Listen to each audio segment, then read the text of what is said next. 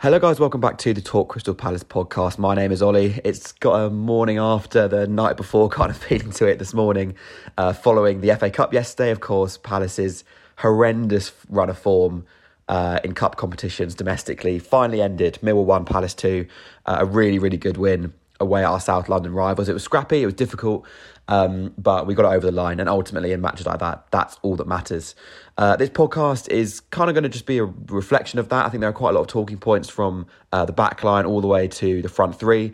Takeaways we can kind of bring into the Brighton game on Friday night, and a little look ahead to that as well, because I think we learned some things about the team, about the squad, that will be useful while some key players are away at AFCON. So let's get straight into it, shall we? I, like everyone else, was absolutely delighted with the team when I saw it for the first time. Butland in goal, kind of to be expected, a strong back four. I kind of would have liked to see Ferguson play right back. I don't know if he's at that level yet in terms of his fitness, but Ward played there.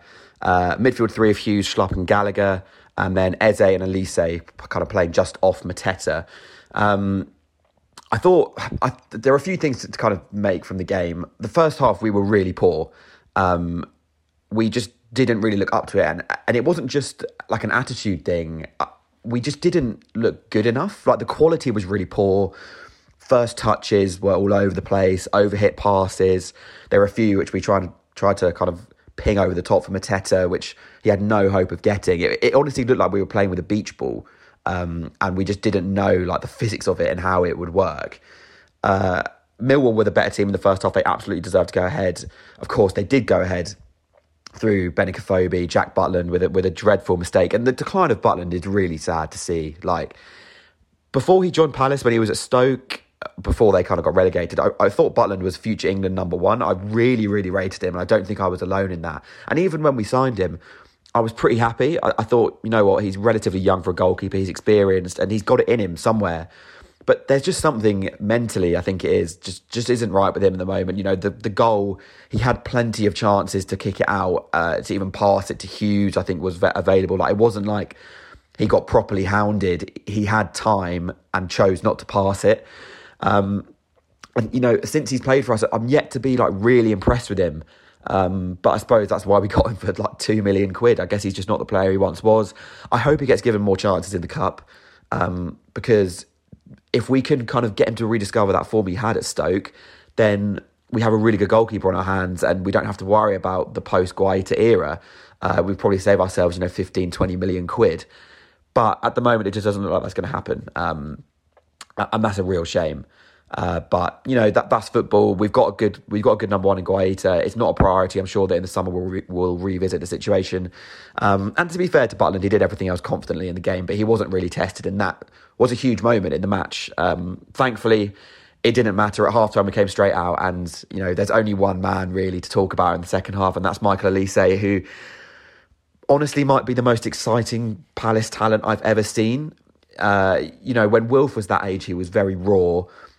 He was probably more entertaining. He would skin fullbacks for fun and make a lot of things happen. But just the quality that Elise has is insane. Like his first goal, or his goal, was expertly taken, and that's a common theme. Like if you look at the assist versus West Ham, his goal versus West Ham, and his goal yesterday, and even the one that hit the post. Every time he cuts in from the left, he puts it in exactly the same area, like hitting the far post, maybe an inch or so either side of it. And it makes it impossible for goalkeepers. Because if you do that from crosses, as we saw with Fabianski twice against West Ham, they can't commit to it because anyone gets a touch, it's in. And with the shot, that's the perfect area to be hitting. He's getting whip on it. He's starting it from outside the post, curling it in. The finish was unsavable. His first goal yesterday, it was absolutely unsavable. And then he could have had a second easily. Just bad luck this time. It hit the post and didn't go in. And then the cross from Mateta, slightly different kind of style. Stopped dead, barely any backlift, whipped it in. And it was a good header from Mateta as well. And that's something we've been missing. One thing I noticed a lot when Benteke came on is he drops so deep the whole time. Like, one thing I think Mateta does really well is he's a constant focal point. He's always on the centre-back. He's not particularly bothered about dropping deep and like into midfield and making things happen, we always have a presence up there. And if Benteke did the same thing, he would score 25 goals a season, but that's not his style. He likes to get involved with the play, which is useful in some situations, but I'm not sure Benteke is in that position that Mateta was in yesterday to score that goal, like in between the two centre-backs, middle of the goal, like looking to score a goal. Often you'll see Benteke pull away to the penalty spot and look for a pullback. Mateta didn't do that, and you know what? Again, I thought he played all right yesterday. I don't think he was brilliant, but he had one chance. He took it. He hassled. He harried. He played a big part in the first goal as well. Do you play him against Brighton? Is that even a controversial thing to say anymore? If you said that to me, as I've said before, pre-Norwich, will Mateta play against Brighton? I go, obviously not. But I in a way, I don't really see how you can not play him. Obviously, it depends how he's set up. There is definitely a possibility that Edouard plays up front and Eze plays off the left again. Who knows? We'll see. But I think Mateta has done really well in January, and he's also cemented his place as a cult hero. I think history will be very, very kind to him. Scoring against Millwall and Brighton as kind of your only two major contributions at the club. That is the perfect cult hero story. So even though he's had his down times, he's had to be patient. He'll be well liked by fans long after he goes as well. And I'm happy for him. He kind of deserved it, I think. Limited chance under Roy, but he's come in and he's done really, really well under Vieira so far. It was good to see Eze and Gallagher back in the team as well. I thought Gallagher in particular looked pretty off the pace. It does sound like he was kind of thrown straight in, which I guess is an indication of how seriously we took the game, which is good to see. But I was quite surprised that he played for as long as he did. I think he actually played the 90 minutes. But equally, it's good to get that under his belt before Brighton. But he wasn't at his best yesterday. Eze playing off the left, he was okay. I thought first half he was pretty anonymous. He just doesn't really look comfortable out there. And maybe that will come with time. Maybe he will play centrally in the long run. I would quite like to see him play centrally against Brighton, but I just kind of think we won't risk that. It would be quite a risky thing to do. I can very much see Luca coming back in for Brighton, which terrifies me, to be honest. But again, he played a big part in the second goal. He looked good on the ball. Like the one thing that's good post Achilles injury is his style hasn't changed. He still kind of glides and looks really comfortable with the ball at his feet. Could have and maybe should have had a penalty in the first half as well, but there are promising signs there. Obviously, he'll take time to get back to the pace of the Premier League. And yesterday was a fast-paced game. It was an intense game, and I think he did well. And hopefully, during AFCON when Wilf's away, he'll get more minutes, he'll get more game time, maybe playing centrally, and we can kind of start prepping for life after Gallagher. We don't want to. Obviously, Gallagher has been amazing. Don't get me wrong, but we need to ease Eze back into the team and back into that role because he is the long-term future there. And, we have an opportunity to do that now, and maybe towards the end of the season we will.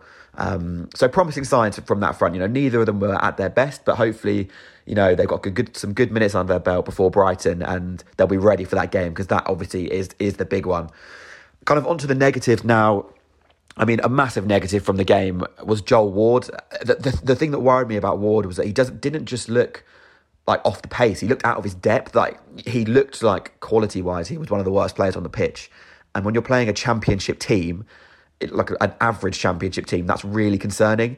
And there's part of me that just thinks that is the missing piece of the team right now is a right back. As I said in my first podcast, a lot of it depends on Ferguson. I think we're probably reluctant to spend money on a right back when we did get a right back a few years ago who fits the profile that we have in the team. He's young, he was good before his injury, and we're just having to ease him back in. But, in the summer, I'd be looking elsewhere. If Ferguson is kind of not up to speed, Max Aarons is probably going to go down with Norwich. He would be absolutely perfect. He's the dream, in my opinion. Jayden Bogle as well. I think he plays for Sheffield United now. Both players who would fit us really well.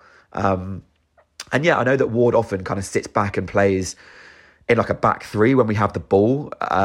I saw a good video on Tifo Football's YouTube the other day about how we set up, and basically said that we, when IU plays, and this explains why Elise plays so wide as well, I think, Ward, Anderson and Gahey will kind of sit in a three when we're on the ball. Mitchell will push really high and wide on the left, and then the right winger, whether that be Elise or IU, will play really high and wide on the right. When that's IU, that works well, but when that's Elise, we've seen yesterday, if he just plays 5-10 yards narrower, he makes so much happen. So an overlapping right back who can provide that width would really bring the best out of Elise, and Joel Ward is not that player. So, he's done a good job this season. I'm sure he'll probably stay in the team until May, but it's something worth considering. Let's not forget that Joel Ward did lose his place to Wan-Bissaka. Obviously, Wan-Bissaka coming back would be great. I know that might rattle a few people, but I'd love to have him back, and it sounds like that could maybe be a possibility come the summer. But we've effectively downgraded again since Wan-Bissaka left. So I hope we look to address that soon, because yesterday he was poor, Ward, and he was given the runaround by some pretty average players, which is concerning. And we know against better Premier League opposition, if a winger can isolate Ward, he's in trouble. And teams are probably starting to really work that out now, that he's the weak link. In the rest of the defence, I was actually really happy, particularly with Anderson. I was quite concerned before the game. I said this to my Millwall mate, that Anderson was maybe a bit soft. I've thought that in games before, he doesn't look up for a fight in the average games. Having said that, I got reminded yesterday about him bodying Mopé into the Wiles Lane stand in the first 30 seconds of Brighton earlier in the season, and he was bang up for it yesterday. Like he won a lot of his headers, but equally he was up for the fight. There was that, I think it was on Scott Malone or someone like that. He just absolutely bodied them just entirely unnecessarily, and it pissed Millwall off. And he was quite lucky to not get booked for it. But that is the kind of thing you want. That's what I want to see from Palace players in a big game like that. You want to see them up for it, putting themselves about, and he did that really well. I thought him and Gay both played well. Granted, Millwall had the odd chance here and there, but if we're being honest, Butland wasn't really tested. And I actually don't think it was their fault that was happening. I think we lost the midfield battle, partly because of Gallagher just not looking up to it. But I just don't rate Schlupp, mate. In centre mid, we know what Jeffrey Schlupp is good at. He's good at driving with the ball. He's a goal threat, of course. But and actually in the opposition, in our own box, he's a good defender. But he just isn't interested in winning the midfield battle. He very rarely shows for the ball in the middle of the pitch. He's not interested in dropping deep and pinging it around with the other defenders and the midfielders. I just think that our midfield looks noticeably weaker when he plays in it, which is not good. That's not what you want. And it showed yesterday. I thought it showed against West Ham too. I think while Kouyate's away, Schlupp is not the answer there. I think he's a good person to bring on if we're chasing a game. Maybe you can even swap him and Eze in the long run, play Schlupp wide left, give him, that width role there. But I just think at the moment he's not the one. He's not the one in centre mid. It's kind of weird. I don't really know how he ended up even becoming a centre mid. We didn't sign him as that. Roy kind of gradually turned him into one, and he had some good games there, but he hasn't played well there for a while, I don't think. And yes, I know he scored against Norwich and he had a good shot yesterday, but on the general flow of the game, he's not a useful person to have in that role. And I think we need more help in that position. We need someone who's willing to be on the ball more, to even work harder. I just don't rate his work rate. I'd like to see Eze play there against Brighton, but it's a risk. I understand that. With Schlupp, you know what you're getting, and I guess if we're happy with that, then we're happy with that. But for me yesterday, again, he wasn't good enough in that role, and it was a big reason that we struggled so much in the first half. Our selection yesterday suggested to me that that's what Vieira views as our strongest team, probably with the exception of Guaita. Obviously, I think the back five picks itself against Brighton. I think that Guaita will come back in if he's available. I heard that he had COVID, which would not be ideal. Butland, I am a big fan of him. I want him to succeed, so I'm not going to complain if he was to play, but obviously it's a bit nervy. I hope we change the midfield. I think Hughes and Gallagher obviously have to play. Sorry, my voice is going a bit today, hence the voice cracks. But who you play alongside him, I don't know. I don't think Lucas should be in that role. I think it's too soon for Gyro as well. He's going to be off the pace, and Brighton play with such intensity that it's a risk bringing him in. And Eze, again, is probably the biggest potential upside, and he played as an 8, I think, last year against Brighton, but it's just a risk. You don't know how he's going to cope in that situation. Is he going to have a similar situation to Schlupp? I don't know, but and I'll do a pre-match Brighton preview, but I would like to see that change. And the striker question is so interesting. I think Edouard has to come in.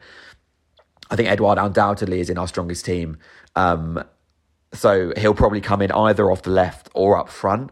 And that will obviously dictate where Eze plays, if Eze plays. if he comes off the left. And if he's up front, then there'll be no Mateta or Benteke. But I don't think that will happen. I think Benteke is a really trusted member of the team who you would be happy with playing against Brighton. And Mateta's, dare I say, in form. I don't know. I'm really interested to see, and I'm excited. I think whoever plays up front, I'll be happy with against Brighton. Mateta did the business there last year. If he was to start there and score there again, he's basically a god amongst men in that Palace squad in terms of his major contributions.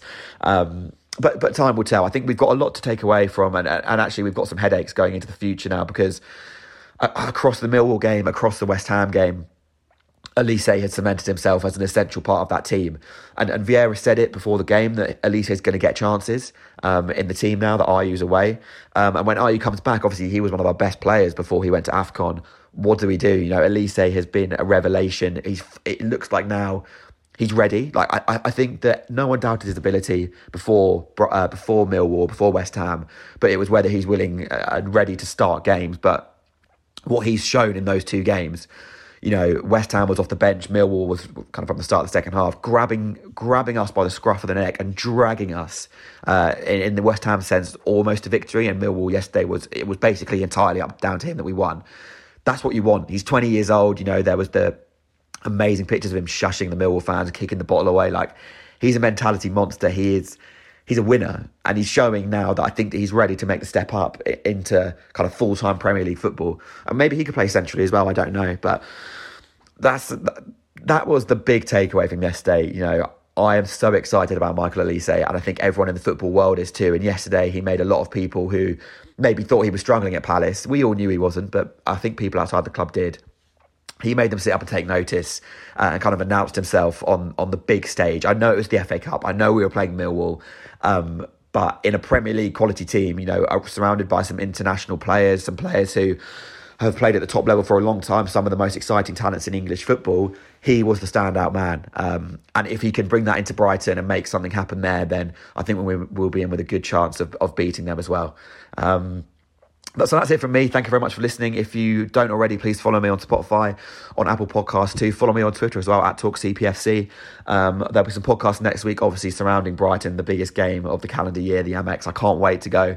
I hope those who went to the Millwall game yesterday had a good time. It looked like an amazing atmosphere, and that you all stayed safe. I saw some very funny videos of some 13-year-old Millwall fans giving it that.